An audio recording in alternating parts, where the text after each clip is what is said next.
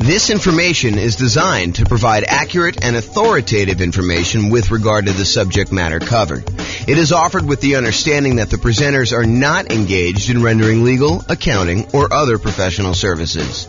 If legal advice or other expert advice is required, the services of a competent professional should be sought. Welcome to the Brownsville Real Estate Investing and Real Estate Financial Planning Podcast. Learn all about investing in real estate in Brownsville, Texas, with a combination of real estate financial planning and modeling with numbers specific to Brownsville, plus syndicated, more generalized recordings of live and pre-recorded real estate investing classes, not all of them specific to Brownsville. Be sure to stay tuned after the podcast for a message from our sponsors. Sweet. All right, so quick turn and flipping properties. Really basic definition here. We're buying properties, we're adding value in some form or another, and then we're going to resell the properties. And it's usually as quickly as possible, although there's some variations where we slow them down. So adding value, before I get too far into this, I want to kind of classify this a little bit more. So I think a lot of people are familiar with this idea of buying a property, going in, putting a new roof on or putting new carpet in, updating the kitchen, adding bathrooms, rehabbing the bathrooms, those types of things. But adding value doesn't always have to be that. And I'll even go off on another tangent for a second here. There was a period of time, many years ago now, where I used to cater to fix and flip investors. That was like my niche. I was a real estate broker, and that was my main strategy, is I would cater to real estate investors. And I'll tell you a little bit more of the story, because tonight would be the night to do it. Most real estate brokers, they work this way. They go and they kind of do marketing in order to find clients. The client comes in, they say, hey, listen, I'd like to buy a property that has this kind of characteristics. And then the real estate agent would go try to find those properties, go show them those properties, help them write a contract in that property, and then help shepherd them through being under contract to closing. I was like, fix and flip deals are much harder to find, especially in a hot market. They're a lot trickier to do, and I'm not going to work that way. What I would rather do is I would use skills in order to find properties that are hiding in plain sight and more unusual fix and flip opportunities, or more fix and flip opportunities, or doing marketing in order to find off-market fix and flip opportunities for clients. And so instead of a real estate agent who would go and say, okay, you're going to hire me, we're going to have a buyer's agent agreement, and then I'm going to go help you do this, I said, that's not how I'm going to work, because those guys get paid when they close on a deal. What I said to them is, look, what you're going to do is you're going to write me a check up front. You're going to pay me a retainer. And from the retainer, I'm going to charge you hourly for the work that I do in order to find you fix and flip deals. And I'm going to analyze the MLS for undervalued properties and show you opportunities that you probably didn't know existed. But I'm going to charge you hourly for that. When you eventually do go buy a property, and I don't do this anymore, by the way, but when you go do and finally do buy a property, and you use me to buy the property, whether it's on the market, inside the MLS or outside the MLS, then I will earn a commission on that. And any money that you paid in up to that point, I will credit you back. So it's not like you paid any more. It's not like you paid, $10,000 plus the retainer and hourly. You basically paid the same fee, except because a lot of people say they want to do fix and flips and then they don't close, or there's a lot of work involved in doing fix and flips up front, that sometimes you get to the point where they're like, sorry, I wasted your time, but I'm no longer interested, things have changed, or whatever they're doing. I was like, I'm not doing it that way. So I would actually help people do this, and I'd find those strategies that way. And one of the reasons I tell you this is, one of the secret things that I found with properties is a lot of people they look for very distressed properties that need a lot of work, that are smoke damage or water damage, or they got mold, or they got asbestos, or they had meth in them, or something like that. There were some other ones that were hiding in plain sight. And the best way I could describe this, as one example, this isn't the only way to do it, but one example of this was grandma's property. So you'd go find a property that was in a 30-year-old neighborhood that was in perfect grandma condition. It was like you walked in and it was like pristine 1980. Everything looked brand new.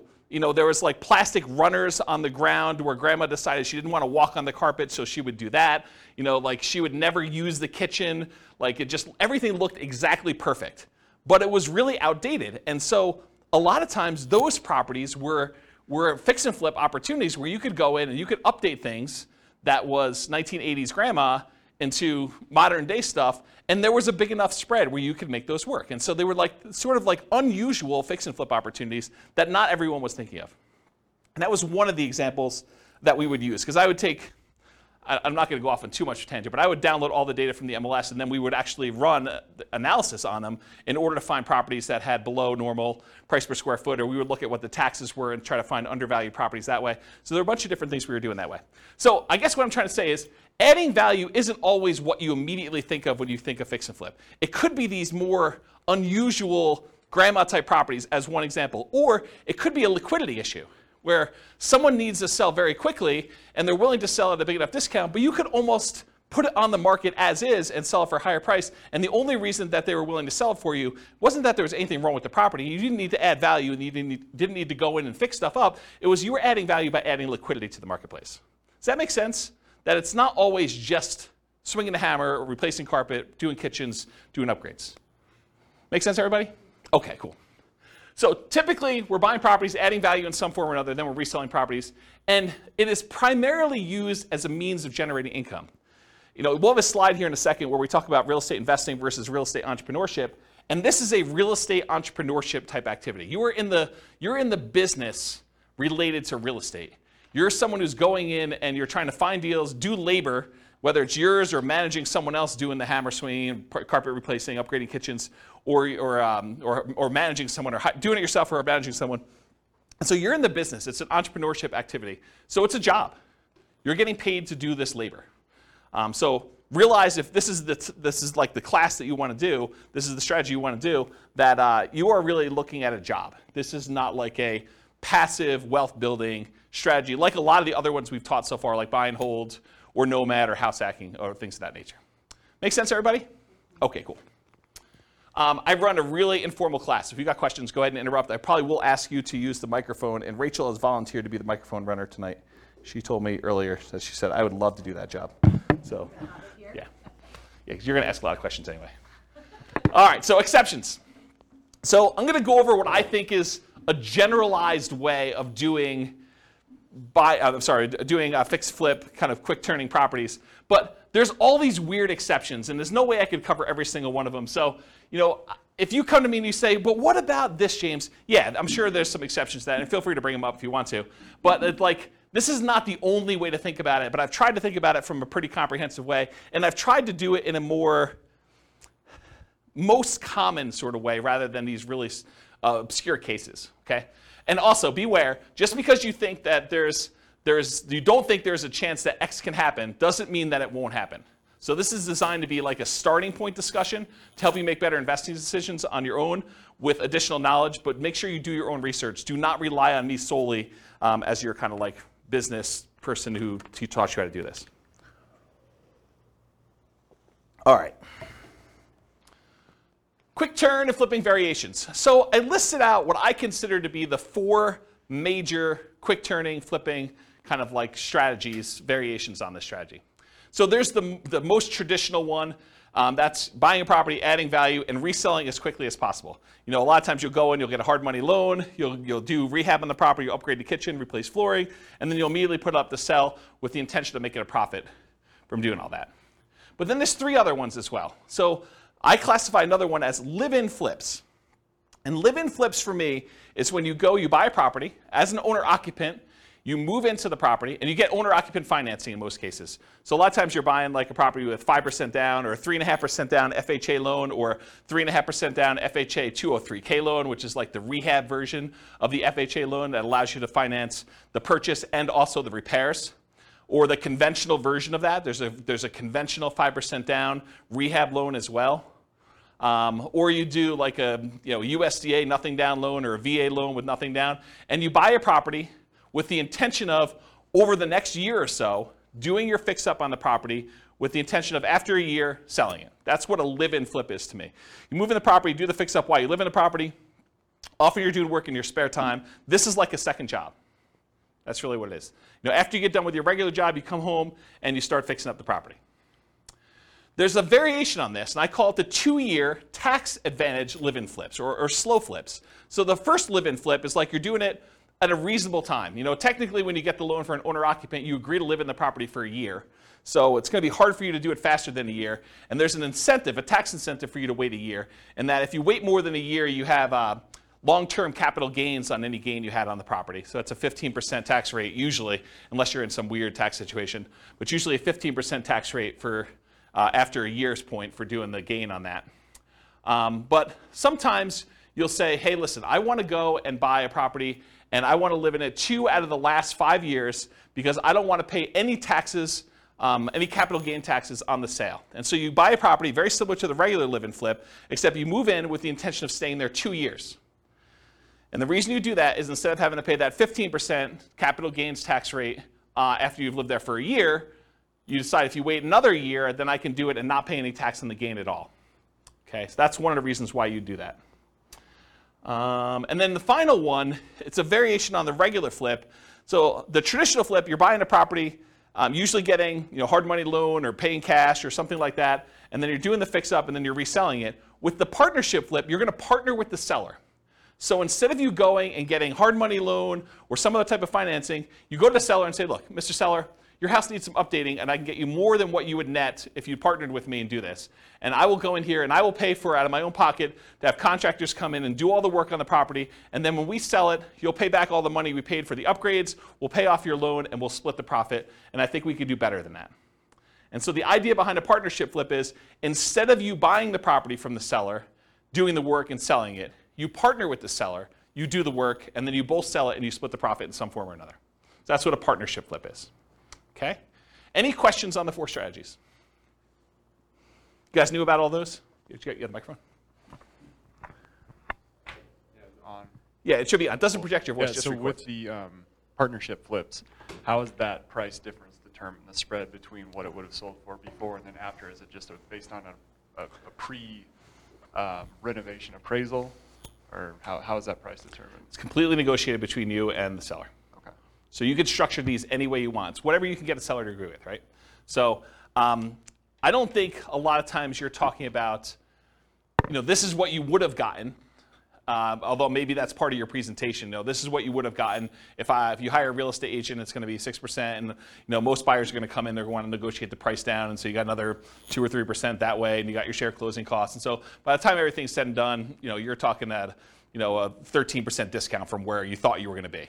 And so what I do is we're going to be able to do this. I'm a real estate agent. I can sell the property for us, so we're going to save some money there. I've got contractors and everyone else who could do all this work, and I get discount because I give them a lot of business. And then you go in there and you sell yourself as to why you can go and do it and why you can make them more money than if you did it yourself. So you do whatever the negotiation is for yourself to do that presentation. Does that make sense? Okay. Okay, cool. Any other questions on this? Yeah, good, Mike. Thank you. I've been seeing some houses, like say in Kansas City, Yeah. Missouri, and they're really cheap. Yep. Have you done any where you can do not an assumable loan, what do you call it? Subject to loan, where you just take over the property and then make an agreement that after you're done fixing the property, you will then pay them. But in the meantime, their mortgage is being covered. Sure. Yeah, you can structure it that way. That's just a variation on the partnership flip, right? You're going to go in there and you're going to say, look, it's not even subject to. I mean, you honestly could do it where you just say, look, I'll pay the amount that your mortgage is. If you want to do this, it doesn't have to be done this way. But you could say, I'll pay the amount that your mortgage is. I'll rent the property from you while we're doing the rehab, or we're partnering on this, and so I'll just cover the holding costs for that. But I don't think you have to, unless it's a person who's in a distressed situation and they would otherwise lose the property. So you don't have to offer that, but it's a way you could do it. It's another tool in the tool Well, it's chest. just less coming down, less money you have to put up front, because you could put that into the rehab, right? I don't think so. I think that if you have the seller pay for the holding costs while you're holding the property, I think that's actually better than you coming up making the monthly payments. Say that again? Yeah, so the seller still owns the property in the partnership flip version, and so they're making the payment. So I think you coming out and volunteering to make the payment, I think that's actually worse for you. Make sense? Yeah. Yeah. All right, any other questions on this? Do you have a question, or are you just holding the mic? Okay. I thought you were grabbing for it like you were going to ask questions. Okay, cool. All right, so is this quick turning flip model, is it more real estate investing where you're taking money, you're investing in something, doing very little work, and expecting to get a return on your investment? Or is this real estate entrepreneurship where you're putting in manual labor with the expectation of making a profit on your labor? What do you think? Is quick flipping, quick turning properties, flipping properties, is that more investing or is that more labor? Labor, absolutely, right? So this is one of the obvious ones where before some of the other ones were like, you're doing a little bit of work, but you're putting money in the deal. This one I think is very clearly on the side of real estate entrepreneurship. So for flipping properties, most folks are typically investing their time and often a little bit of money, so it's mostly an entrepreneurial activity. Okay, so money required. I would love to be able to tell you that you can go flip properties with nothing down, no money out of pocket at all. I think that while that can happen, it's really, really hard to do, okay? So in most cases, though, here's what you're gonna need to do. First of all, you're gonna need to do some type of marketing to find or acquire the deal. So marketing to find or acquire the deal, it's especially true if you're wanting to do these partnership flips, where you gotta go find a seller before they've listed their property in the MLS, before they've listed it for sale by owner in a lot of cases, although I guess you could find some of those as well. But really you're trying to find somebody who is way upstream of listing their property so that you can do that. And you usually do that through marketing. So a lot of times that marketing is paid. So you'll need some money for marketing in order to do that, especially with partnership flips. And it is true somewhat to deeply distressed properties that need rehab, although you can find those in the MLS as well. But most of the time for marketing, you're gonna be doing these kind of like partnership ones. You'll also need money for down payment and closing costs. So when you acquire property, you're probably gonna have some closing costs. Could you go find like a hard money lender who's willing to loan you 100% of the purchase price, and they'll roll your closing costs in, and they'll roll your upfront points in, and they'll have like, no monthly payment due on the property while you're doing it? Yes, you can, if you can get a good enough deal where you're doing that, but I think that would very limit the deals that you could do. You'd have to really only do the creme of the creme, the kind of like top deals where you can get the biggest discount and where you can make that work. And I think if you want to do more deals, you want to do more deal flow, you'll probably need some money for some type of down payments. So in some cases, you might be able to do it with no down payment. For example, you bring in a money partner, or you do a partnership flip, or you find an exceptional deal and using a hard money lender, it doesn't require down payment. So those are like the dream cases if you're trying to do this with no money. In most cases, though, you will need a down payment. There's a lot of hard money lenders that they're like, hey, look, I want you to have some skin in the game. Or I'm willing to go up to whatever this loan to value is. You're not able to quite get a property at that loan to value, but it's still a profitable deal to do. And so you probably need to have a little bit of money in the deal if you do those. So in a lot of cases, you'll need that down payment. Some hard money lenders may require anywhere between 0 and 20% down. I've not seen any more than 20, but it's possible you could find someone who's more than 20%. Or conventional loans, you could do these kind of conventional non-owner occupant loans as little as 15% down with PMI, although it has to be in good shape. It has to be a property that you can get a conventional mortgage on. 20% or more for properties that qualify for conventional financing, and not all will qualify. So if it doesn't have the basic stuff that a property needs, the kitchen doesn't work, doesn't have bathrooms, things like that, or it's uninhabitable, you're gonna have a hard time getting a conventional loan. But grandma's property, you can get a conventional loan on because it looks perfect. You went and looked at the property, you're like, there's nothing wrong with this, I can move in, okay? Also, you can do live-in flips where you could do that with nothing down, a VA loan or a USDA loan, those are nothing down loan programs, or an FHA loan, 3.5% down. And there's an FHA loan that allows you to do rehab costs included with the loan. That's the FHA 203K loan. And then that would be 3.5% down, and they'll loan you repair money too with 3.5% down. Just a side note, you cannot do your own repairs with the 203K. You have to hire a contractor. That's part of the loan contingency. They kind of like do it out and pay the contractor directly. Or you can do 3% or 5% down conventional loans, and there are versions of conventional loans that also allow you to do repair money as well. And then I think that's it for the live-in flips. Some flippers may opt to use their own cash or cash-like equivalent. And what I mean by cash-like equivalent is you own a property free and clear, or you have a HELOC on another property. You could go access your own money and use it like it was cash, even though you're just borrowing from yourself. Okay? So some flippers may opt to use their own cash or cash-like equivalent instead of paying hard money lenders to improve profitability. So instead of you paying the hard money lender 7, 8, 9, 10, 11, 15, 20%, whatever they're charging you plus points, you could decide, hey, look, instead of paying them that, I'm going to get paid that because I'm going to use my own cash and I'll save that money, and so it just adds to my overall profitability. Okay? So for down payment, that's kind of like all the different stuff related to that. In addition to money to acquire the deal, down payment and closing costs, you also need repair or rehab money. So, some hard money lenders may loan you rehab money, especially if you buy it at a big enough discount. But in most cases, you're going to be really close. You're going to need to come out of pocket for a lot of that rehab money.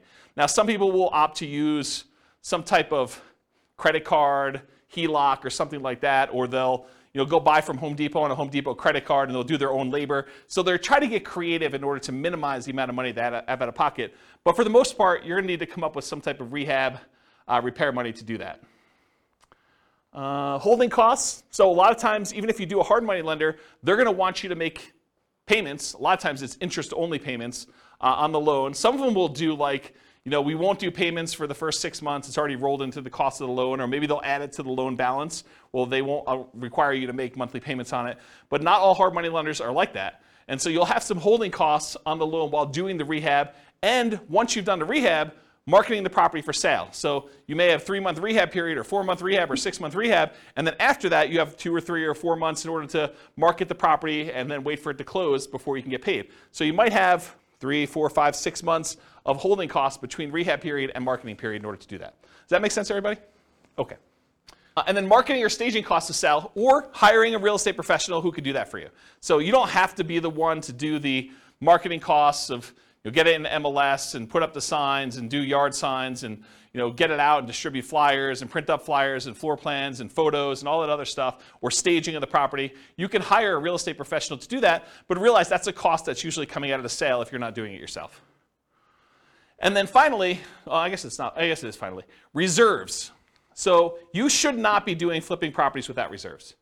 I don't know how many clients, like top-notch professional flippers, that they get into a property thinking the rehab's going to be $20,000, $30,000, $50,000, and ultimately find out that it's 2 times that.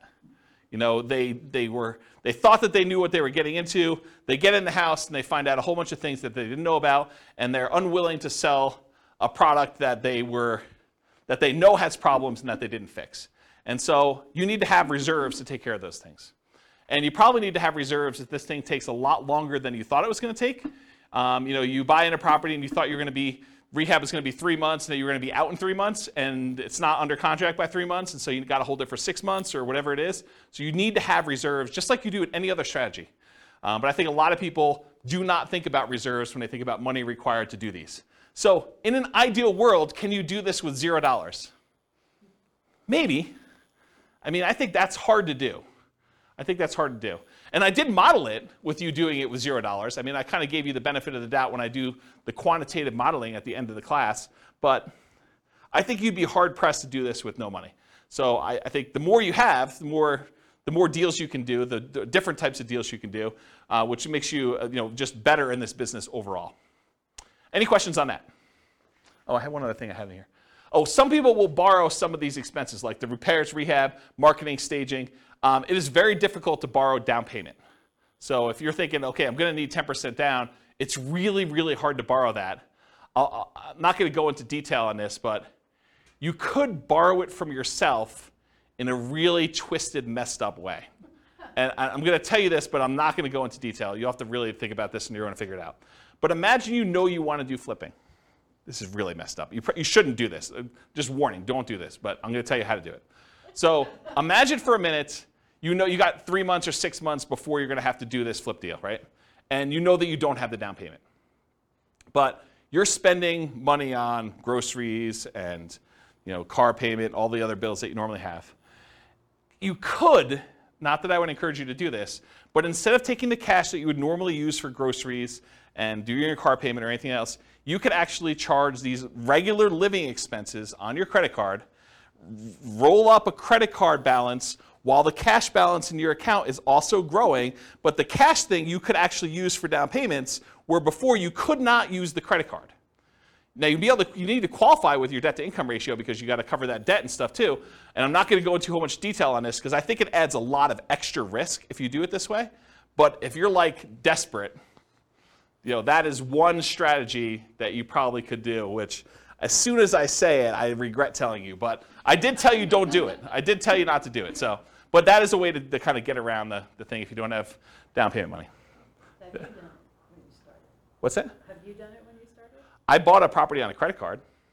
So one of my earliest properties that I purchased, they had like this crazy write yourself a cash advance check dealio. And it was like 1.99 for 9 months or something like that. And so I just wrote myself a check for like $58,000 and I bought a property and did rehab on it. And So you could do it that way. I mean, or partner with somebody, right? But, you be the person who finds a deal and runs the deal, and someone else comes in and they sign for the hard money loan and they provide the money, and you kind of build up to it. I mean, I think that's another way to do it, which we'll talk about in the partnership class. All right, any questions on money required? Helpful? Nice, cool. So credit required. So often you're going to use a hard money loan for the initial purchase, not always. And most hard money lenders are going to look at your credit score in some form or another. You'll hear like, you could buy this. You could. The late night TV guys are like, you could do these deals where, we're not going to look at your credit. Hard money lenders, they really care about the property. They're doing a collateral loan on the property where the property is the security for the loan. So it doesn't matter where your credit is. You could have filed bankruptcy or foreclosure, or have a 0 credit score and you can get these loans. Maybe there's a hard money lender who's willing to do that, but I think the overwhelming majority of hard money lenders, especially the ones with the more reasonable rates, are going to want to look at your credit score and make sure that you're able to do the deal, get the deal done. They have confidence in you to do it, and credit score is one of the ways that they can measure that. Make sense? If you're going to do conventional financing, if you're going to go in and buy a property and do like one of these conventional loans or something like that, typical credit score for that's 640. Oftentimes, the better credit you have, the better your interest rate's going to be on those. And then for these kind of less common situations, the live-in flips, it's owner-occupant financing. And you can go as low as 580 with the FHA loan in order to do your credit score with that. There may even be some exceptions where you can go lower than that with really unusual, exceptional situations. But go talk to a lender. They'll tell you this stuff. So that would include stuff like FHA, including the 203K loan, VA financing, USDA, conventional, including the conventional rehab loans, provided the property can qualify. So the property needs to be able to be in good enough condition where you could buy it that way and purchase the property. With a partnership flip, you may not need credit score at all. If your partner is going to qualify you for the loan, you don't need to do it. So in that case, it may not be required at all. And if you're buying without a loan, all cash, credit score is not required. And realize, just because I wrote these numbers up here, you can't go to your lender and say, James told me that it was this number. You need to ask them what the qualification is for their loan products at that time, because they may change. Loans are changing right now a lot. In case you didn't hear the news, interest rates rose by 0.75% today. So another big jump today. All right, any questions on credit required? Sweet. Skills required. So the primary skills required for flipping properties are, number one, you got to be able to find deals. Got to be able to find deals. That's a skill that's required. You also got to be able to estimate rehabs or know someone who can. You either got to be able to do it yourself, or you got to be able to get a contractor in there who can estimate the rehabs for you. Got to be able to figure out acquisition financing, hard money lending, private lending, the conventional financing, live-in flip financing, whatever it is that you're using to acquire the property, you need to know about the financing. You need that as a skill. Then you need to either be able to do the rehab yourself, swing a hammer, do the fix-up yourself, or hire people and manage a team to be able to do the rehab. And then you need to be able to sell the property. Those are the primary strategies, the skills required in order to do quick turn flipping properties. And of course, the skills of rehab can vary depending on whether you're doing it yourself or you're going to hire someone to do it. If you're going to hire someone to do it, you need to be good at management. You need to be able to pick, hire managers, stay on top of them, make sure they get the job done right, know how to pay them, know how to structure all that. And then selling properties may be you hiring someone else to do it or you doing it yourself. So another way, you either need to be managing them or doing it yourself. So different skills. Any questions on skills required?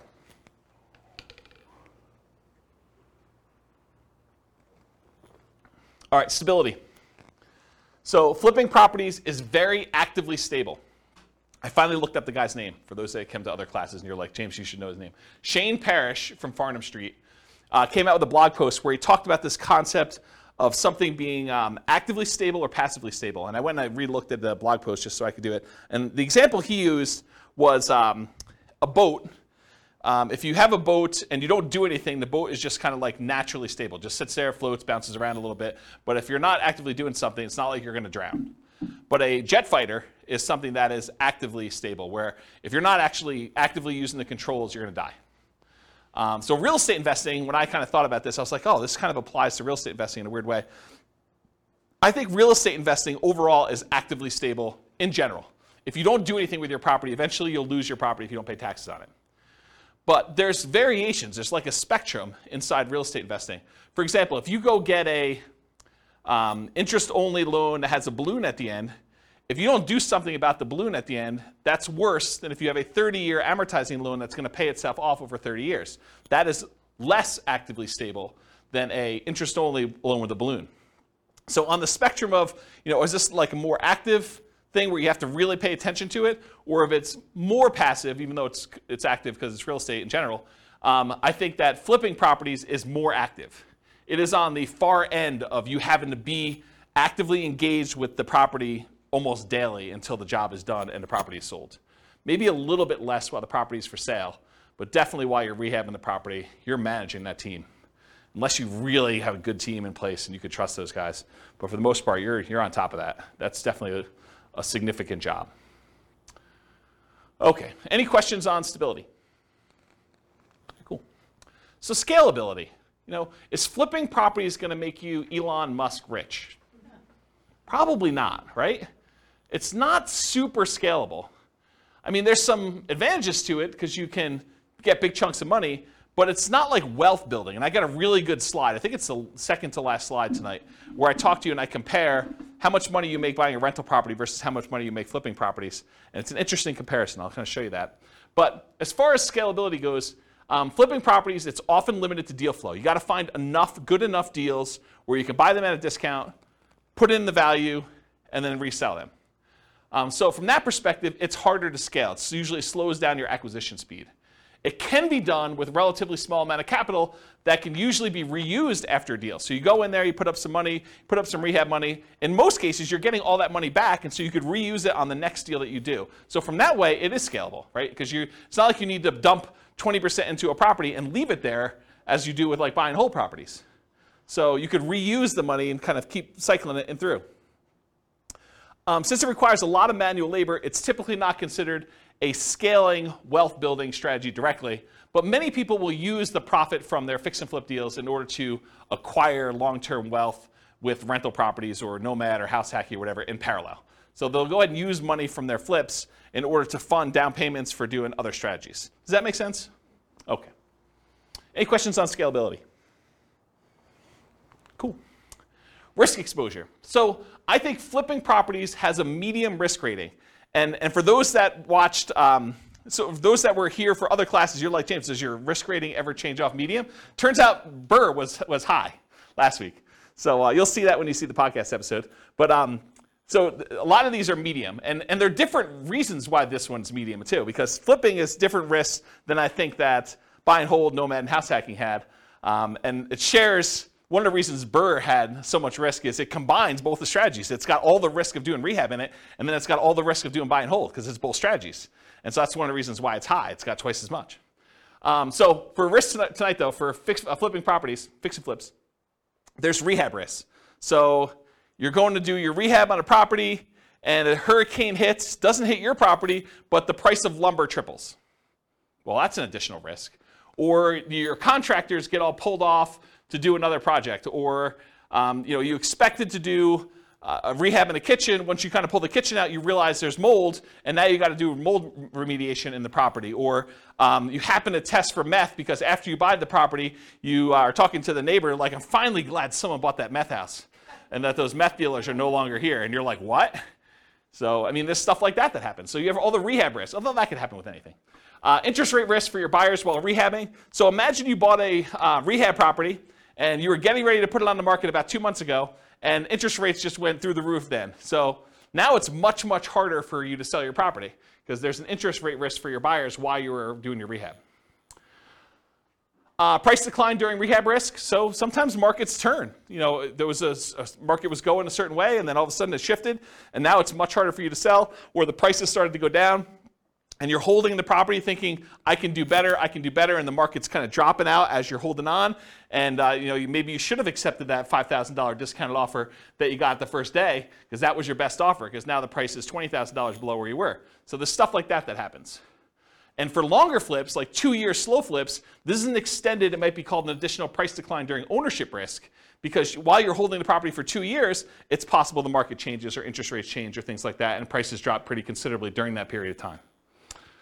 And then, of course, your credit is at risk because if something happens and you're unable to make the payments on the loan, you're unable to sell the property, and you got to give the property back to the lender or something like that, then you could have a credit risk there.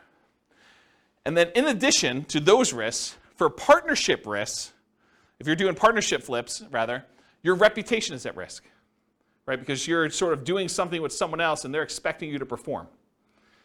And then you have all the generic partnership risks that you have there.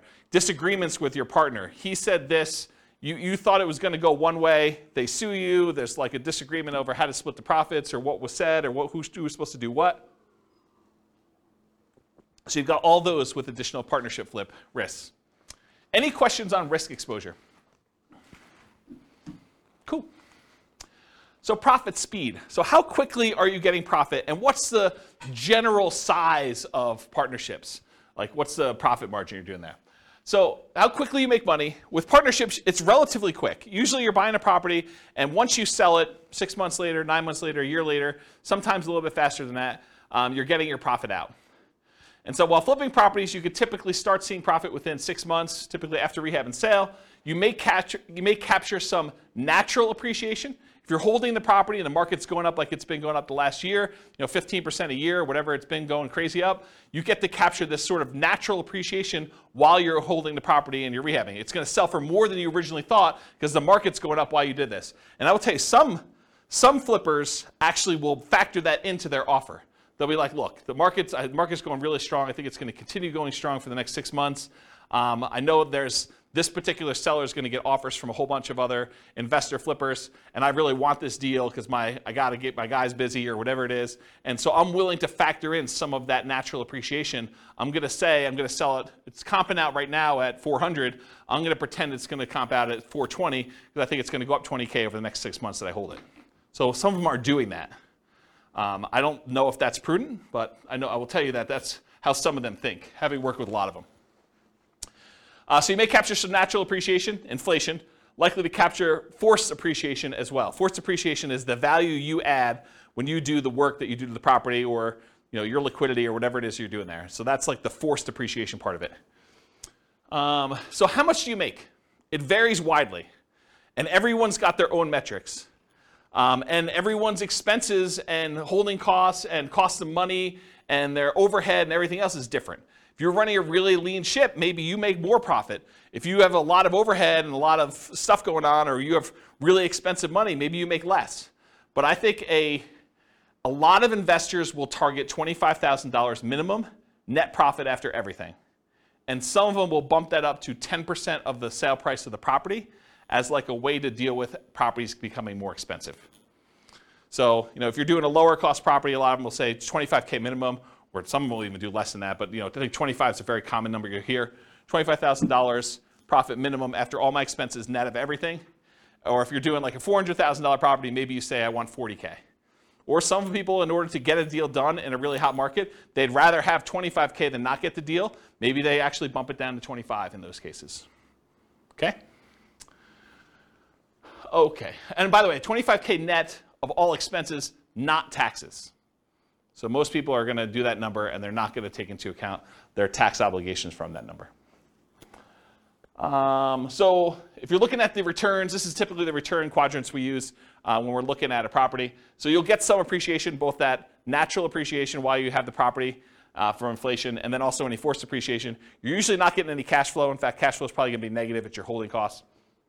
Debt pay down, a lot of times your hard money lender is going to have an interest-only loan or even a negatively amortizing loan, which means that the payments are getting on and the interest is accruing while you're holding on to the property. So debt pay down is usually going to be either zero or negative, depending on whether you're just making interest-only payments or that. And then you're not usually getting tax benefits while you're holding the property because you're not usually renting it out. So usually there's nothing there for those.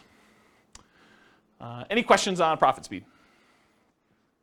All right, no questions on profit speed? Profit size? Okay, cool. So finding deals. So you can find these deals in the MLS. You can find these deals from for sale by owners. And there's really two groups of for sale by owners. Those for sale by owners that are currently actively marketing their property, like people that put the for sale by owner sign their yard, put up their property on websites like Zillow or Craigslist or other things like that. And then you have the hidden for sale by owners. There are properties that are for sale by owner. They're not listed with an agent, but they could be properties that they haven't put out any advertising. You need to go do postcards or pay-per-click or do some networking or whatever in order to find those sellers, in order to be able to find those deals that way. And then the other most common way to find these deals is wholesalers. Wholesalers are typically people that are putting out the marketing in order to find the deals. They're marking them up by putting their profit on the deal, and then they're usually assigning their contract and allowing you to close on it and buy it directly from you. So those are really the three most common ways. You can find these deals with auctions, like foreclosure auctions or IRS auctions or things of that nature. You can also find banks that have what's called real estate owned. It's properties they've taken back in foreclosure that they have on their books that they own, and a lot of times they'll have a list of properties that are real estate owned. You got to find the right bank that's got real estate owned. It's a pretty small list, and I think most of them are not doing this right now. But I mean, there's probably some banks that still have real estate owned, especially as the number of foreclosures increase. Right now, the number of foreclosures is like at all-time lows. And then finally, tax liens, tax deeds, and tax sales. You sometimes can find a deal that way. Any questions on finding deals? All right, cool. So searching for fixer-upper deals in the MLS. So I'll just give you a couple hints about how to find these. There's lots of different ways to do it. But one of the ways is to search for these types of terms like handyman special, the word handyman, the word special, the word fixer, the word fix, the word TLC, the words needs work, mold, asbestos, and I would do all the different wrong spellings of asbestos, because I know you guys have a hard time spelling it, and real estate agents do too. So just do lots of variations on that. Damage, fire, smoke, water damage, all those types of words in order to try to find these inside the MLS. And you're going to come up with a lot of false positives, right? Like you're going to do a search for fire, and it's going to say, backyard fire pit. And that's not really what you're looking for, right? You're looking for fire damage or something like that. But you'd rather get the false positive and be able to say, okay, I'm going to pass on this, than to miss one that really had fire damage. Or meth. I don't think meth's on there. That's another one. What's that? Will they put that in there? It's a meth house? Sometimes. Yeah, you're supposed to disclose. Yeah, the question was, will they put in there that it's a meth house? Yeah, if they have meth and it has not been remediated, they're supposed to disclose that to you. So yeah, putting it in there definitely could come up with some properties. Quick question, if they don't disclose it, and you purchase it, can you sue them because they didn't disclose it? It's a big deal. Yeah, so I'll say it for the mic. So the question was, if you buy the property and they didn't disclose it to you, can you sue them? You could sue anyone for any reason, right? I mean, so yes, you can sue them. Now you got to go prove that they knew. So good luck with that. If they really did know and it was obvious and there was evidence of it, they tried to have it remediated, or they were the ones that did the meth themselves, and you could prove that somehow. I mean, yes, you could probably do that. So here in northern Colorado, I'll kind of go off topic here for a minute. Here in northern Colorado, if somebody has a house that was contaminated with meth, and they do remediate it to the state level, they do not then need to disclose anymore that it once was contaminated with meth. And it says so right in the contract. So just realize that if the property did have meth, it was remediated to the state standards, they no longer need to disclose that it had meth at one point, which I'm not sure I personally would like to live in a house, even if it was remediated, that had meth at one point. Okay. I'll add one more thing to this. It's not on the slide, but so I was reminded of this when I was telling you the story at the beginning of the class, which I didn't really intend to tell you, but I guess I did anyway. So one of the other things we would do is I looked at all the different ways. One of the things that I did, where do I start the story? One of the things I did to try to find fix and flip deals is I went through and I looked at, I don't know, whatever it was, 20 years of MLS data. And I looked for pairs of transactions. So somewhere where a property was purchased in the MLS, and within 6 months later, that property was sold again. And so then I would go find, okay, this was a pair of transactions for the exact same address. And so I'd find that pair, and then I would have what I refer to as the fix and flip, the pre-fix and flip house, and then the post-fix and flip house. And I could do a whole bunch of data analysis on that. I can go look at, what's the spread, like how long were the properties listed for, how long they stayed on the market, what the typical discount was when they made an offer on the first one, what the typical premium or discount was when they resold the property, how long it took to resell. So I can look at a whole bunch of data. But one of the things I wanted to do, now that I had these fix and flip pairs, I wanted to go look at all the initial transactions and try to find out ways that I might be able to identify those that were not obvious. And one of the things that came out of this, it wasn't the only thing, but it was a pretty strongly correlated thing, and that was the ratio of the list price of the house, what they were trying to sell it for, and what the taxes were on the property. Because taxes are a proxy for value. So taxes sort of represent what the assessor believes, based on how they run their own comps, what the property is worth. So if you look at a neighborhood and you can see, this has taxes of $2,000 and the property is worth $400. This one has taxes of, $2,200 and it's worth, $440 or whatever it is. If you find discrepancies, properties where the ratio of taxes to purchase price, and you could do it either way, one divided by the other, and you could do either one you want to do, just measure it the right way. If you find ones that are outliers to that, that could be a first pass, even if it didn't have any of these special keywords in it, and it would otherwise seem like, without you going and running comps on every property, this is a really quick way to whittle down that list. And so you could export the list of properties in the MLS if your MLS allows you to do that, and then do a ratio, download the spreadsheet where they have taxes, property taxes, and then do the thing for list price, and then do some type of calculation, and then sort them by that, and then look at the top 5 or 10 or 20 or whatever properties there are, or just go through and order by those. And that was actually a relatively good way, having looked at data for a whole bunch of these pairs of fix and flip properties, for you to go identify properties that might possibly be undervalued in some way or another.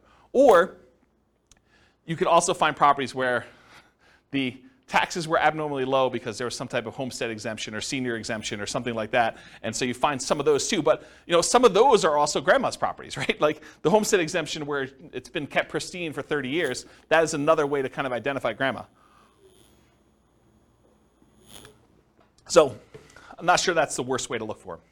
Any questions on that not intended to be covered topic? Sweet. You guys got a whole bunch of bonuses. So market conditions. Oh, wait, question. Oh, dumb question. Well, I don't know about those.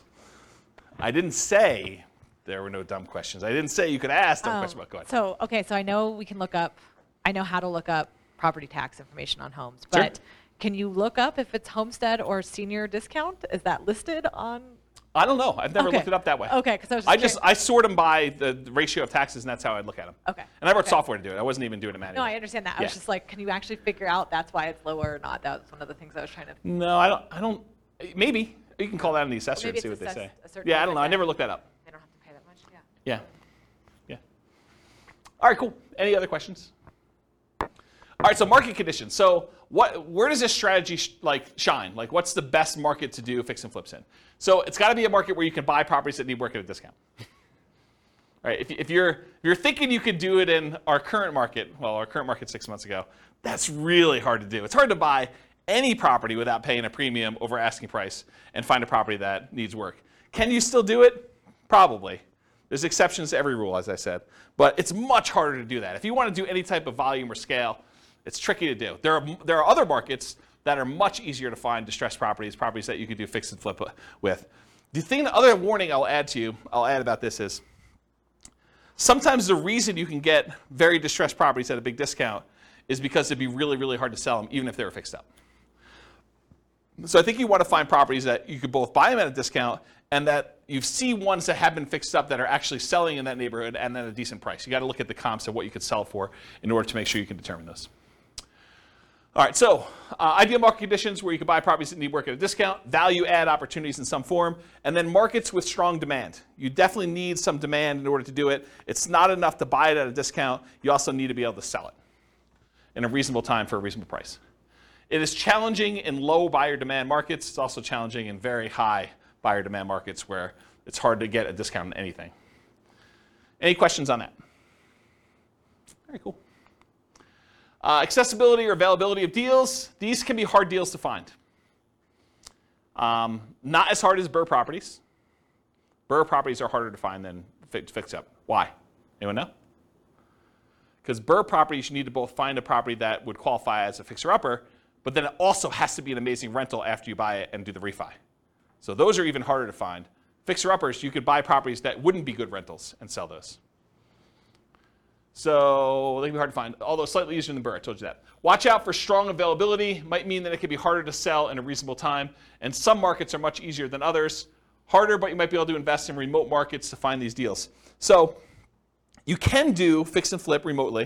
It is harder to do. I've done some, and it requires different skills. You really need to have a good team in place on the other end to do it, or be willing to travel, or both.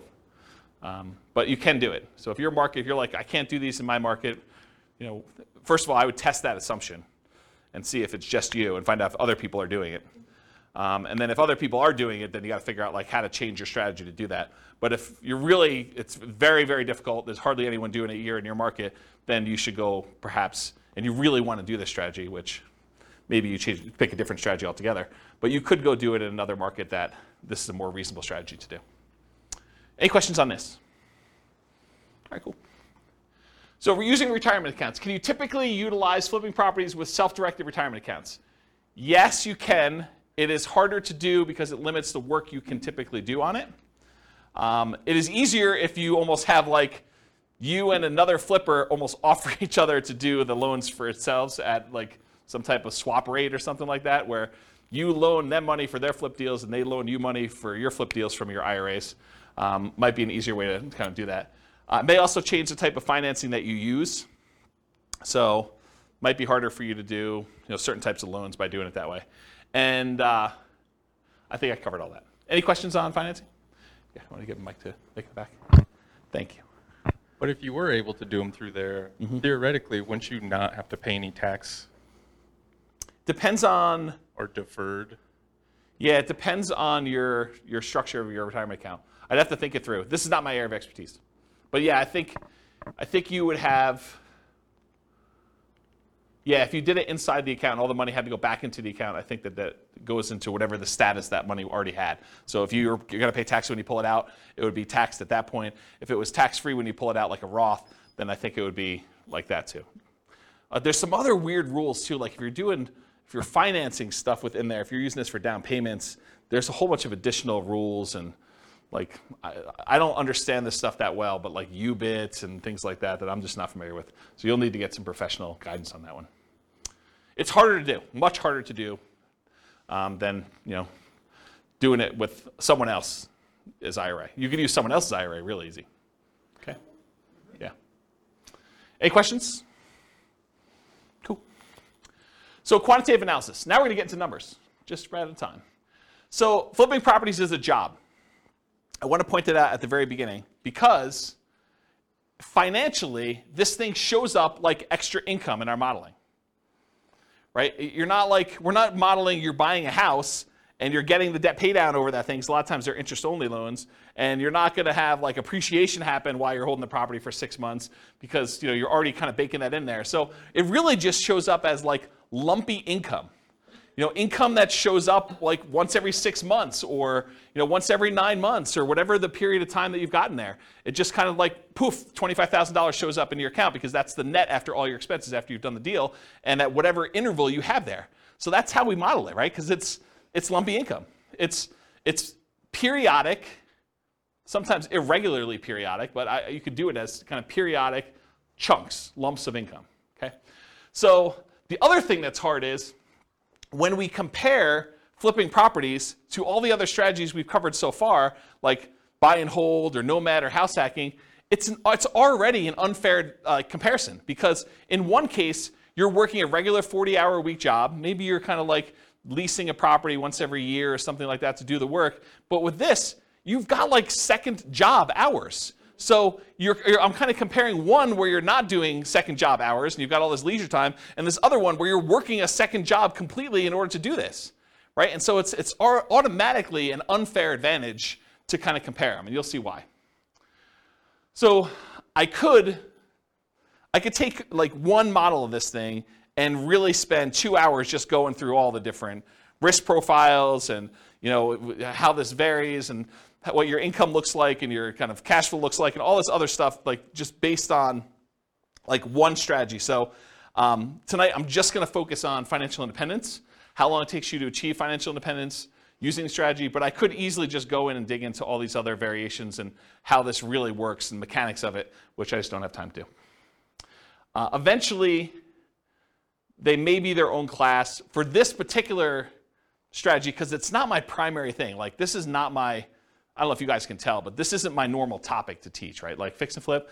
I do have a lot of experience, especially helping clients. I don't do a lot of fix and flips myself. I've done a few.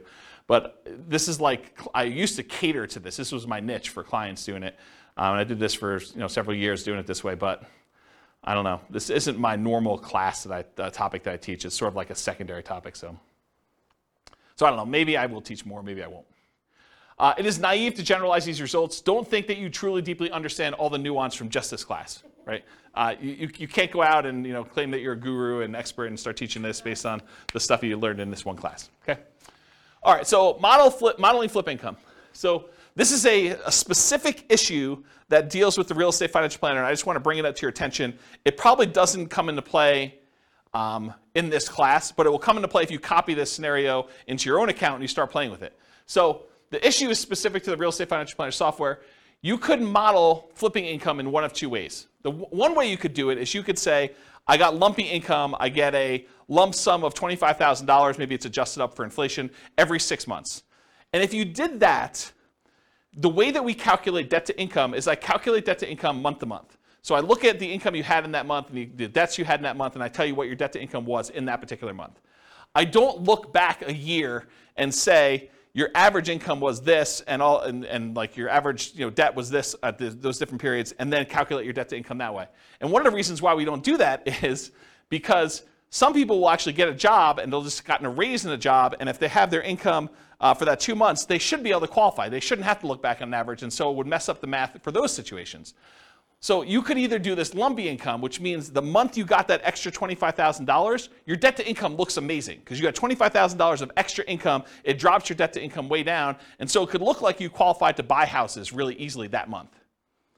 If we decide and we don't do it that way, we say, okay, look, you're making $25,000 every 5 months, let's say. I could just say you're making an extra $5,000 a month. And if you do that, the challenge with doing it that way is you don't really earn that $25,000 until after the 5th month, and then you have $25,000 all come in, but maybe you needed a certain amount of down payment, and that happened at month 3, really before you technically had the money coming in. So it's this really weird catch-22 where if I model it one way, it introduces one problem. If I model it another way, it introduces another problem. So you really do need to think about what you're doing if you're structuring these and making it work. And that's what this says. Any questions on that? All right, cool. So we're going to try to find out someone doing flipping, how long it takes them to achieve financial independence, and we're going to compare it to a lot of the other classes we've done, like buy and hold and house hacking and nomad and BRRRR and those types of things, and we're going to compare that. So in order to do that, I think it's fair for me to define for you what financial independence is mathematically. So financial independence is when you have enough income coming in from your investments to support your lifestyle. So in this case, for the example we're going to do tonight, they need $5,000 a month in order to support their lifestyle.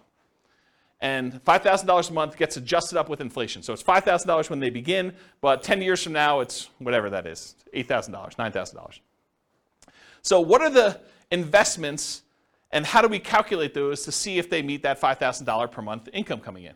Well, there's 3 different major sources of money coming in that we count. The first one is any passive income they have. And passive income consists of Social Security, any pensions, or any annuity income they have. So those are the 3 forms of passive income. In addition to that, besides passive income, the second thing is any cash flow they have from rentals. This is net of all their expenses. So it's you take the gross rents and any other income they have coming from the property, like maybe laundry service or something like that, and then you subtract out vacancy, property taxes, property insurance, maintenance, property management, mortgage payments. Did I miss any? Like all of the expenses on the property get subtracted out from it.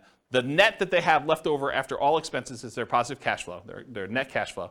And that counts toward their achieving financial independence. So that would count toward that $5,000 in this particular example. And then the third source is any money that they have invested in stocks or bonds or something like that, it does not include their equity in their property. Their equity in their property is something completely different. You don't count this in number 3.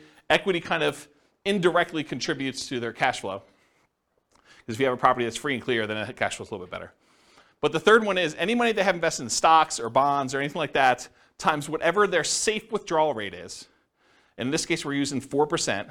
But 4% of the amount they have invested in stocks, for example, divided by 12 because it's monthly, that would count toward their $5,000 a month income. So passive income from Social Security, pensions, annuities, any positive cash flow net of all expenses from rental properties.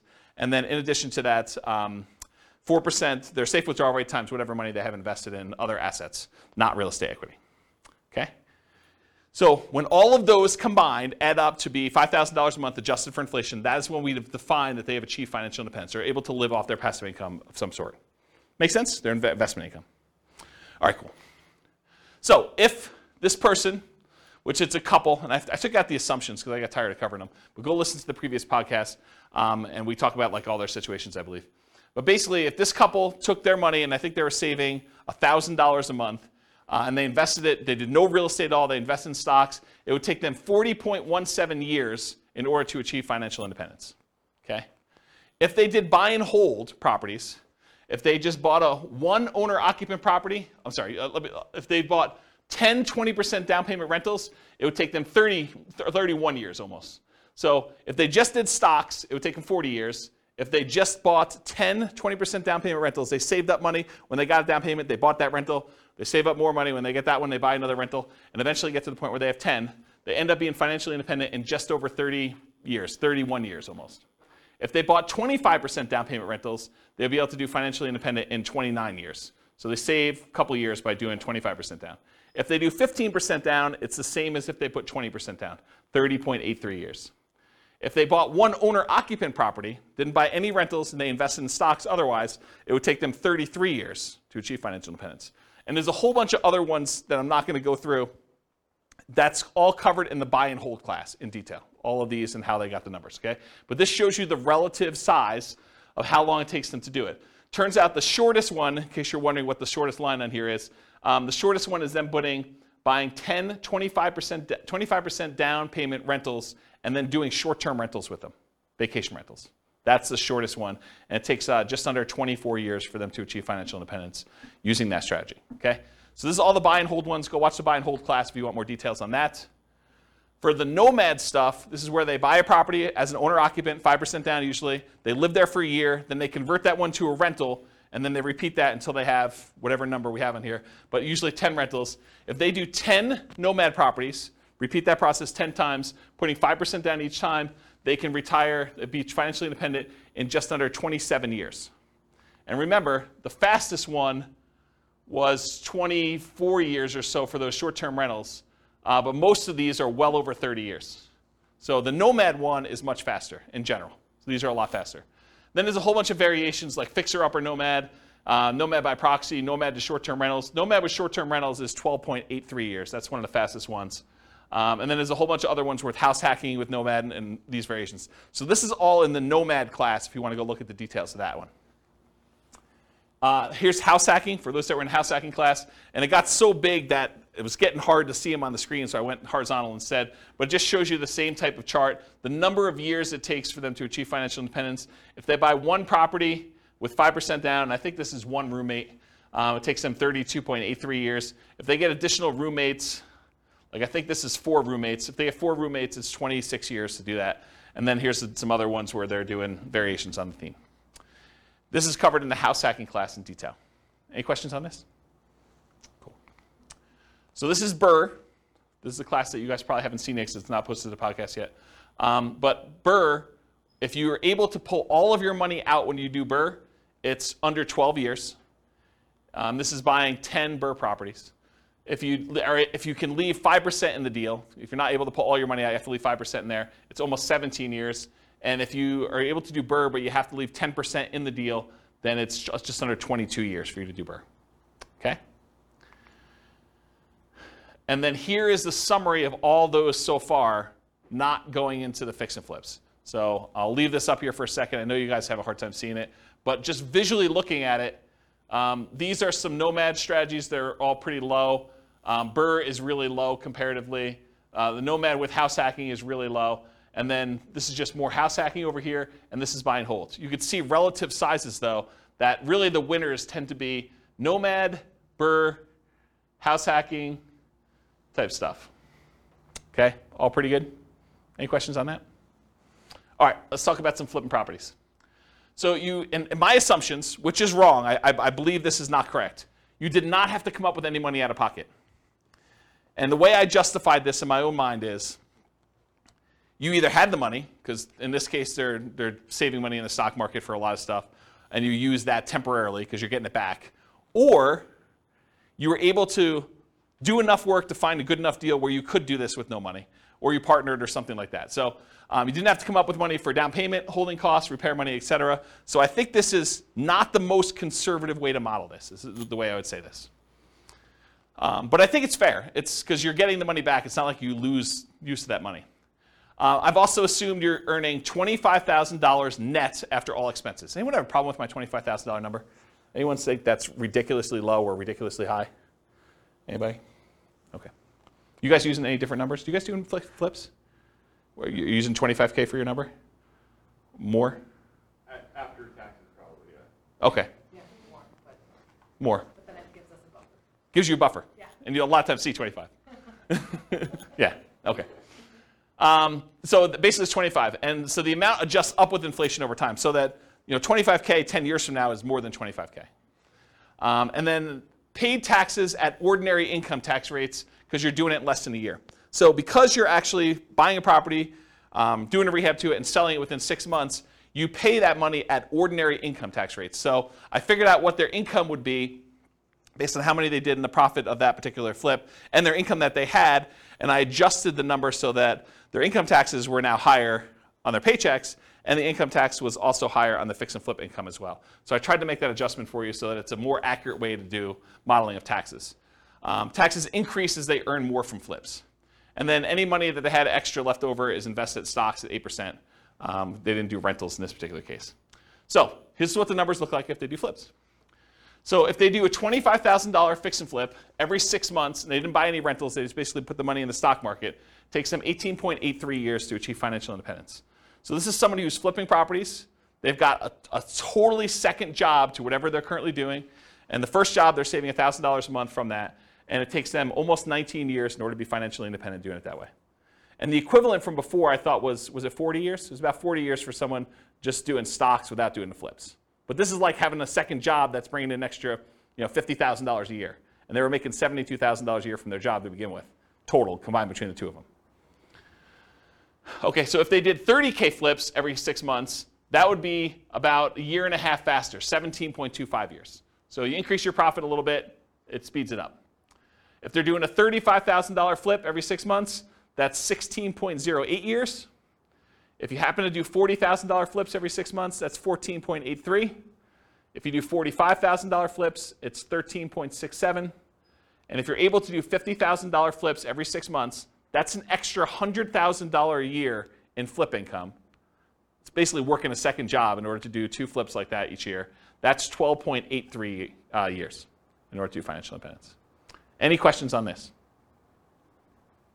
You assume they do the work, or is Get the mic. part of the cost? Where's the mic? It doesn't necessarily have to be a full-time job. What was the question then? Oh, it wasn't a question. I mean, when you say it's a full-time second job, you Yeah. assume then that they're doing all the work. No, I think that even finding the deals, managing their contractors, and overseeing the sale of the property is an extra job. Whether that's a 10-hour-a-week job or a 20-hour-a-week job, I think part of it is Yeah, it's where they not are like in the process. It's not necessarily a 40-hour-a-week second job or something. I think can it be. depends. I If think it you're- depends.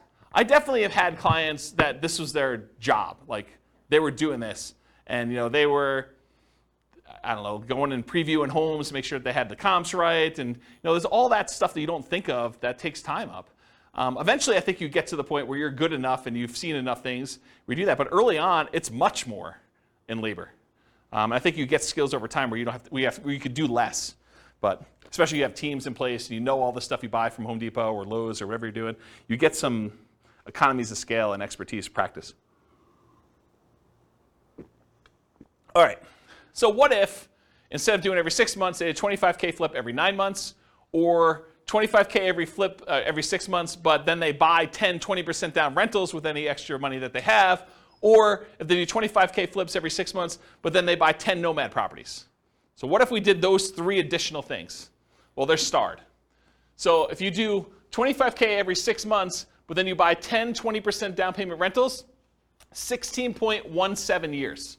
So it's faster than the 18.83 if they just invested in the stock market, but it's still 16 years in order to be able to hit FI for that.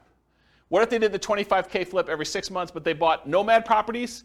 That's 12 and a half years. And remember, in our modeling, their flip income goes away once they reach financial independence. They no longer have to flip after 12 and a half years. So they stop. Okay? So 12 and a half years if they do the 25K flip every 6 months, and then they buy 10 Nomad properties. And then if this is they do flips every 9 months, it's 22.83 years if they do that. Versus if they did it every 6 months, it's 18.83. So it's 4 years longer if they only do one every 9 months instead of one every 6 months. Any questions on this? Just as an aside, because you guys have seen several of these classes already, at least some of you have. Do you like this format where we do like qualitative and then we go into quantitative? You guys like that? Okay. All right. Any other questions on this? Okay, cool. Let's talk about live-in flips. So if you're doing a flip, if you live in the property or otherwise, but if you do a flip and it's less than a year, you pay taxes at your regular income tax rate. So if you're flipping a property and you make a profit on it, whatever profit you made on that deal after all your expenses, then that gets taxed at your ordinary income tax rate. And I'm not a tax guy, so go verify this with your CPA. But this is my understanding. If you do the flip for a year, or if you live there for a year and you do the flip, then you're paying 15% capital gains, long-term capital gains tax rates. And there are some exceptions where if you have an income below a certain threshold, I think, maybe even there's one for above, though I don't think so. But I know there's one where if you earn below a certain number, then I think your long-term capital gains rate is actually 0, if I'm not mistaken. But it's a really low income. But otherwise, if it's over a year, in most cases, it's going to be a 15% long-term capital gains rate tax rate. So you could save you a little bit of money on taxes if you wait over a year when you're doing your flips. Although I'm not sure that's incentive enough for you to do shorter ones, and I'll show you that here in a second. If you hold the property for 2 years and you live in the property, this is if you live in a property for 2 out of the last 5 years, then up to certain limits, and there are limits on this. You can't do this with $5 million properties or $5 million gains. I guess it's not the price of the property, it's the gain amount. But if you live in a property for 2 out of the last 5 years, then you do not have to pay anything on your capital gains on the property. So any profit you made on that property, up to some limits, and they're pretty high limits. I think it's like $500,000 for a single person. Does anyone know what the number is? I think it's $500,000 for a single person. I think if you're married, it's even more than that. But that's the amount of gain you get for 2 out of the last 5 years. And then you don't pay any capital gains tax at all on that. So this kind of came up recently for me. I had a client who was, he was working for a builder. He was like the head super for a custom home builder.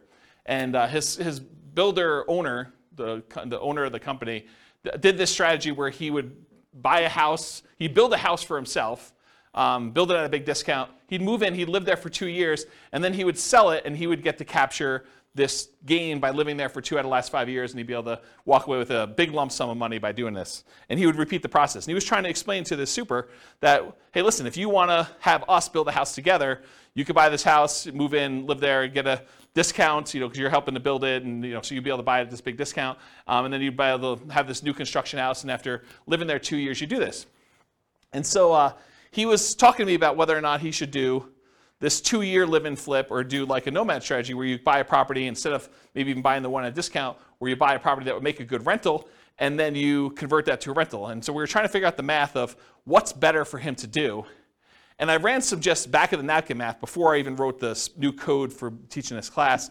And the back of the napkin math, I was like, I think you would be better if you could get the discount that you were talking about getting on these new construction properties where you're building with your boss. I think it actually works out better if you flip the property every year rather than waiting for 2 years. I think that you're overvaluing the tax incentive and that you would make more money if you flip twice as many than if you got the tax incentive of doing the one deal every 2 years. And I did some really rough math and I proved that to myself. I'll show you tonight. It's more subtle. There are certain cases where it is true and certain cases where it's not. And I think there's some nuance to it, which I haven't really dug into. It's probably, although I'm probably not going to teach that class, but there probably is a class that one could teach on that topic alone, just going 2 hours on that nuance, but to be determined. So really what I want to tell you about this was, for live-in fixed assumptions, this whole taxation thing about regular income tax rate versus 15% capital gains tax versus no capital gains tax if you lived there 2 out of the last 5 years is one of the things we're going to test here. There's no depreciation recapture. So when you own a rental property and you sell it and you got to depreciate the property over a period of time, the amount that you depreciated gets taxed when you sell. Unless you do a 1031 exchange, and then you just defer that tax until a later point.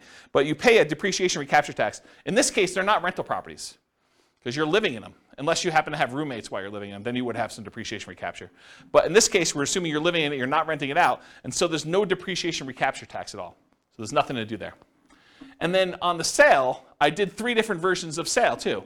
I said you're going to sell it for sale by owner, and you're not going to pay any real estate commissions whatsoever. You're going to sell it directly and you're going to keep all the money yourself. So that's one version.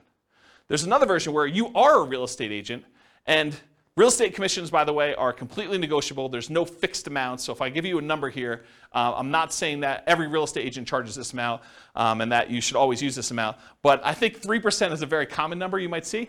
And so I use 3%. So if you are a real estate agent, a lot of times you'll pay the buyer's agent who brings you a buyer 3% commission on the sale. And so I'll do some examples where 3% you are the real estate agent or broker, and also when you buy the properties, I assumed you got a 3% rebate on your purchase. So I'll do some examples here where you're doing live-in flips, and when you buy the property, maybe you put 5% down, and then you got 3% back when you bought it. So you get a little discount there as well. And then the last version of this is you are not a real estate agent and you're not selling for sale by owner. You're going to hire an agent, and I just arbitrarily picked 6% as a real estate commission. Could have been 5, could have been 3, could have been 7, could have been 24. But I picked 6% as a real estate commission you paid for both the buyer's agent and the seller's agent to sell your house for you.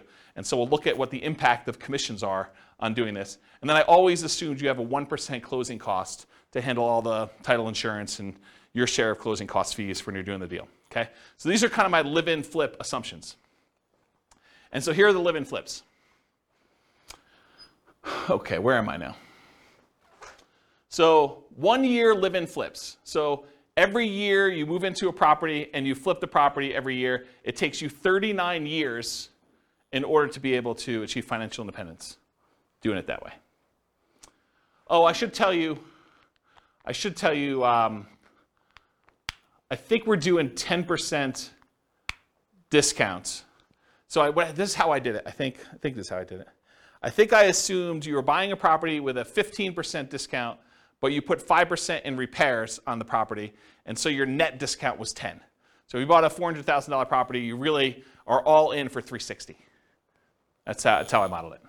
Okay. So if you do the 1 year live-in flips, it's 39 years for you to achieve financial independence. If you do the 1 year live-in flips and you do for sale by owner, where you have no real estate commissions that you have to pay because you're doing it yourself, that's 26.67 years. So you save almost 13 years by not using the real estate agent on your sale.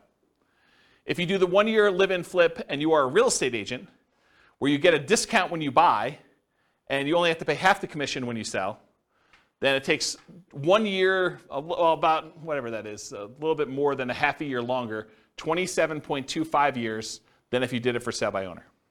But it's still faster than if you did and you had a real estate agent do your sales. Okay? And then here are the 2 year tax advantage flips. This is where you're going to live in it for 2 years out of the last 5, and you're going to do those deals. Same metrics, you're getting a 10% discount. But there's an increased depreciation because you're holding it for a longer period of time when you do it that way. And you have some debt pay down over that thing. But you do get that in the other ones too. They're just more frequent, right? So 2 year tax advantage live-in flips, 34.92 years, just under 35 years for doing that. Remember, if you did the 1 year one, it would have taken you 39 years. So this is one of those examples where I thought it was going to be the other way, but it turns out the 2 year one is tax advantaged. However, that's only if you are paying the real estate agent. If you have a real estate license or you're for sale by owning it, it is the other way, as you'll see here in a second.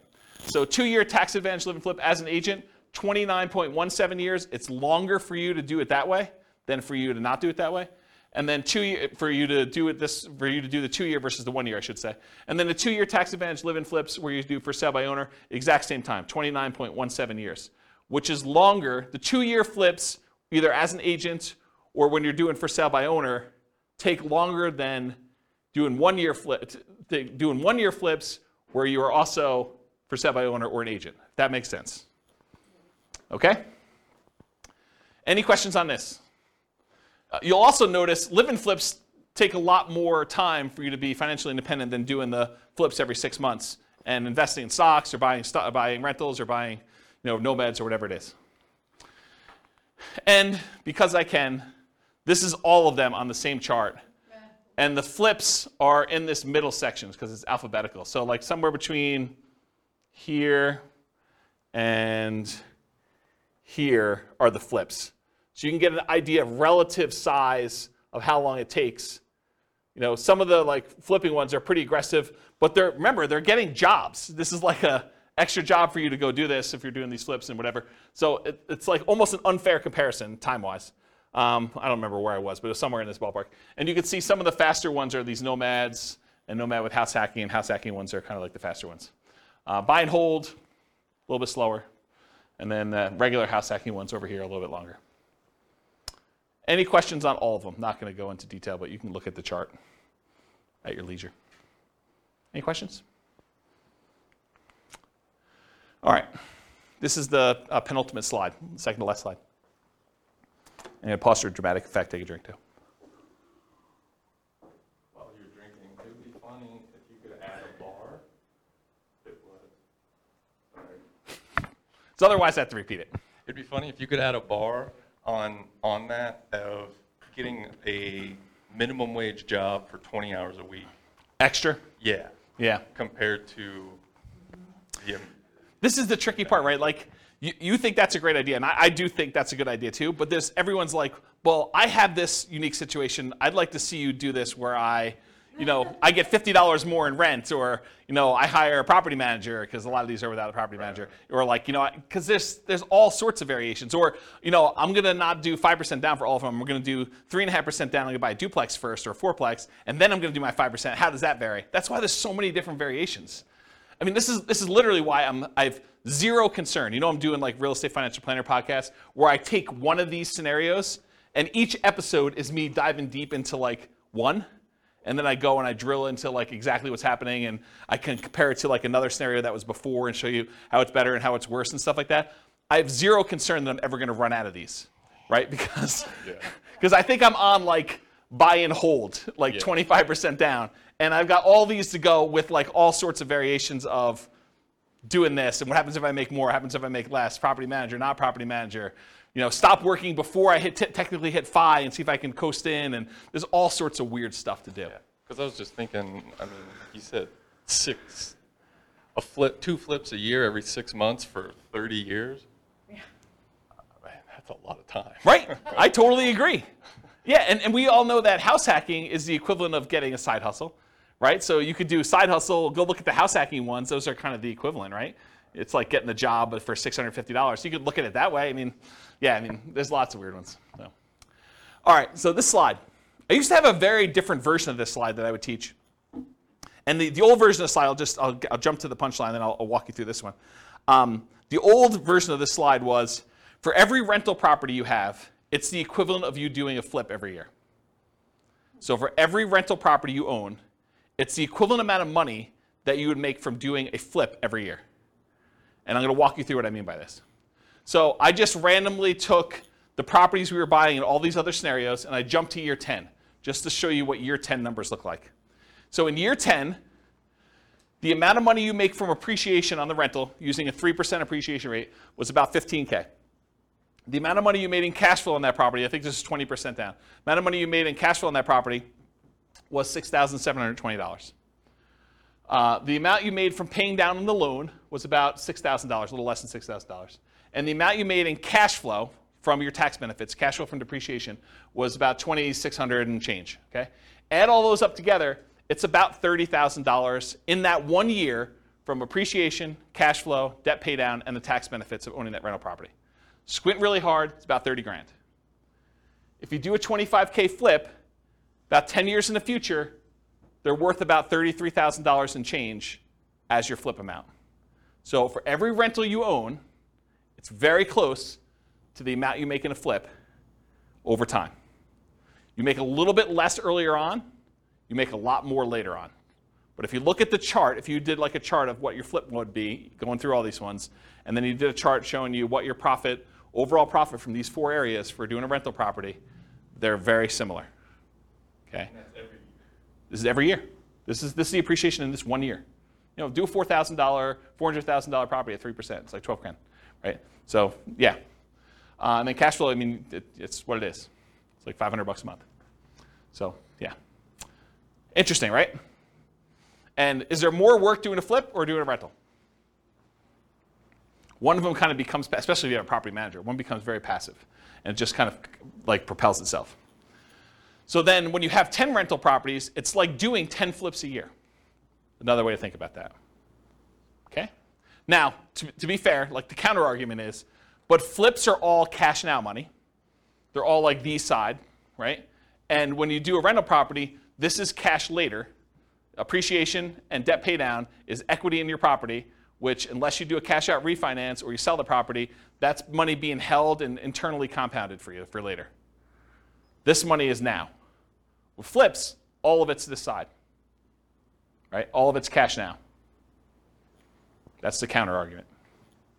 But in some cases, you want to have, you know, tax optimized returns later, because you're not paying taxes on the appreciation except for property taxes, and you're not paying taxes on debt pay down except whatever you had to pay for the income you earned that paid for this, right? So this is tax deferred in a lot of ways, where all the income you have coming in from the flips is money you have to pay taxes on that year, unless you're doing something weird, like the 2-year deferred flip or something. Any questions on this puppy? Oh, you have, all right, so conclusions. So I went through some numbers tonight, but assumptions matter a lot. Like, you can't go and say, oh, I attended this class once and James said that this particular strategy is always the best. No, because in different market conditions for different people with different income, you know, different relative skills, different appreciation rates, different rent appreciation rates, different stock market rates of return. Some will do better than others, some will do worse than others, and some may be very, very, very different than what we showed here tonight. So you can't just say automatically, this is the best. I think what you have to do is you either need to do the math yourself, or you need to put your own stuff into the Real Estate Financial Planner and model it out, and then change your strategy and do a variation strategy, and then compare the two. I'll also add one other thing. We really only looked at one measurement. We looked at how long it takes to achieve financial independence, when in fact, there's a lot of things to look at, right? There's the risk profile. You know, doing one strategy gives you a lot more risk. Like doing something where you only invest in the stock market gives you all that stock market risk, whether that's good or bad. You know, doing ones where you're buying 5% down rentals gives you a lot more leverage risk of the real estate. You know, that price resiliency or the equity resiliency and rent resiliency stuff that we kind of talked about at the beginning, where, you know, rents decline, that's potentially problematic. 80 flips. So you have all that flip risk, right? And with BRRRR, you have the flip of, you have all the additional BRRRR risk in there too. So like all these strategies have different risk profiles. And so one may be faster, but it may also be a lot more riskier, where if you ran a Monte Carlo simulation where you had all these variables for price appreciation, rent appreciation, stock market rate of return being variable, mortgage interest rates being able to go up or down on you, inflation rate becoming variable, like all those things becoming variable, you may find one has a much wider range of values where, yeah, maybe you can retire really, really early if things go your way, or maybe it's like forever where you don't actually make it with this particular strategy, where another strategy might have a really narrow band where you're almost certainly going to take longer to get to financial independence, but you're definitely going to be financially independent within a 6-year period. And so you might see that if you run your numbers and have certain things happening. You can go to realestatefinancialplanner.com/model, pick your city, and over time, it's not all done at this point, but over time I will be adding all of these strategies in so that we use the numbers for that city, and you could just copy any of the scenarios into your own account and just start from there with numbers that are very similar to whatever city you're in to be able to do that. Okay. That is the end. If you guys have any questions for we're done. Is that helpful? Different than other fix and flip class you've attended, where they kind of talk about rehabbing and estimating repairs and finding deals and stuff, a little bit different? Good stuff? Yes, good stuff. You guys are really quiet. Wow. Okay. All right, well, if you don't have any more questions, I'm going to end. I will stick around, but I will see you all soon. Thank you all for coming. Bye-bye for now. With home prices up, mortgage interest rates up, and rents up, but not quite enough to counteract the higher prices and interest rates, cash flow on rental properties in Brownsville is harder than ever. Book a call with the Real Estate Financial Planner to apply our proprietary 88 strategies to improve cash flow on your rentals. See the show notes for a link to schedule your call and improve your cash flow today. If you're a real estate agent, lender, or professional in Brownsville that wants to help our real estate investor listeners, consider reaching out to learn about collaboration opportunities with this podcast. We'd love to add more value to our listeners by having you assist our investors buy, sell, and finance their real estate investments. See the show notes to schedule a call to discuss collaboration opportunities.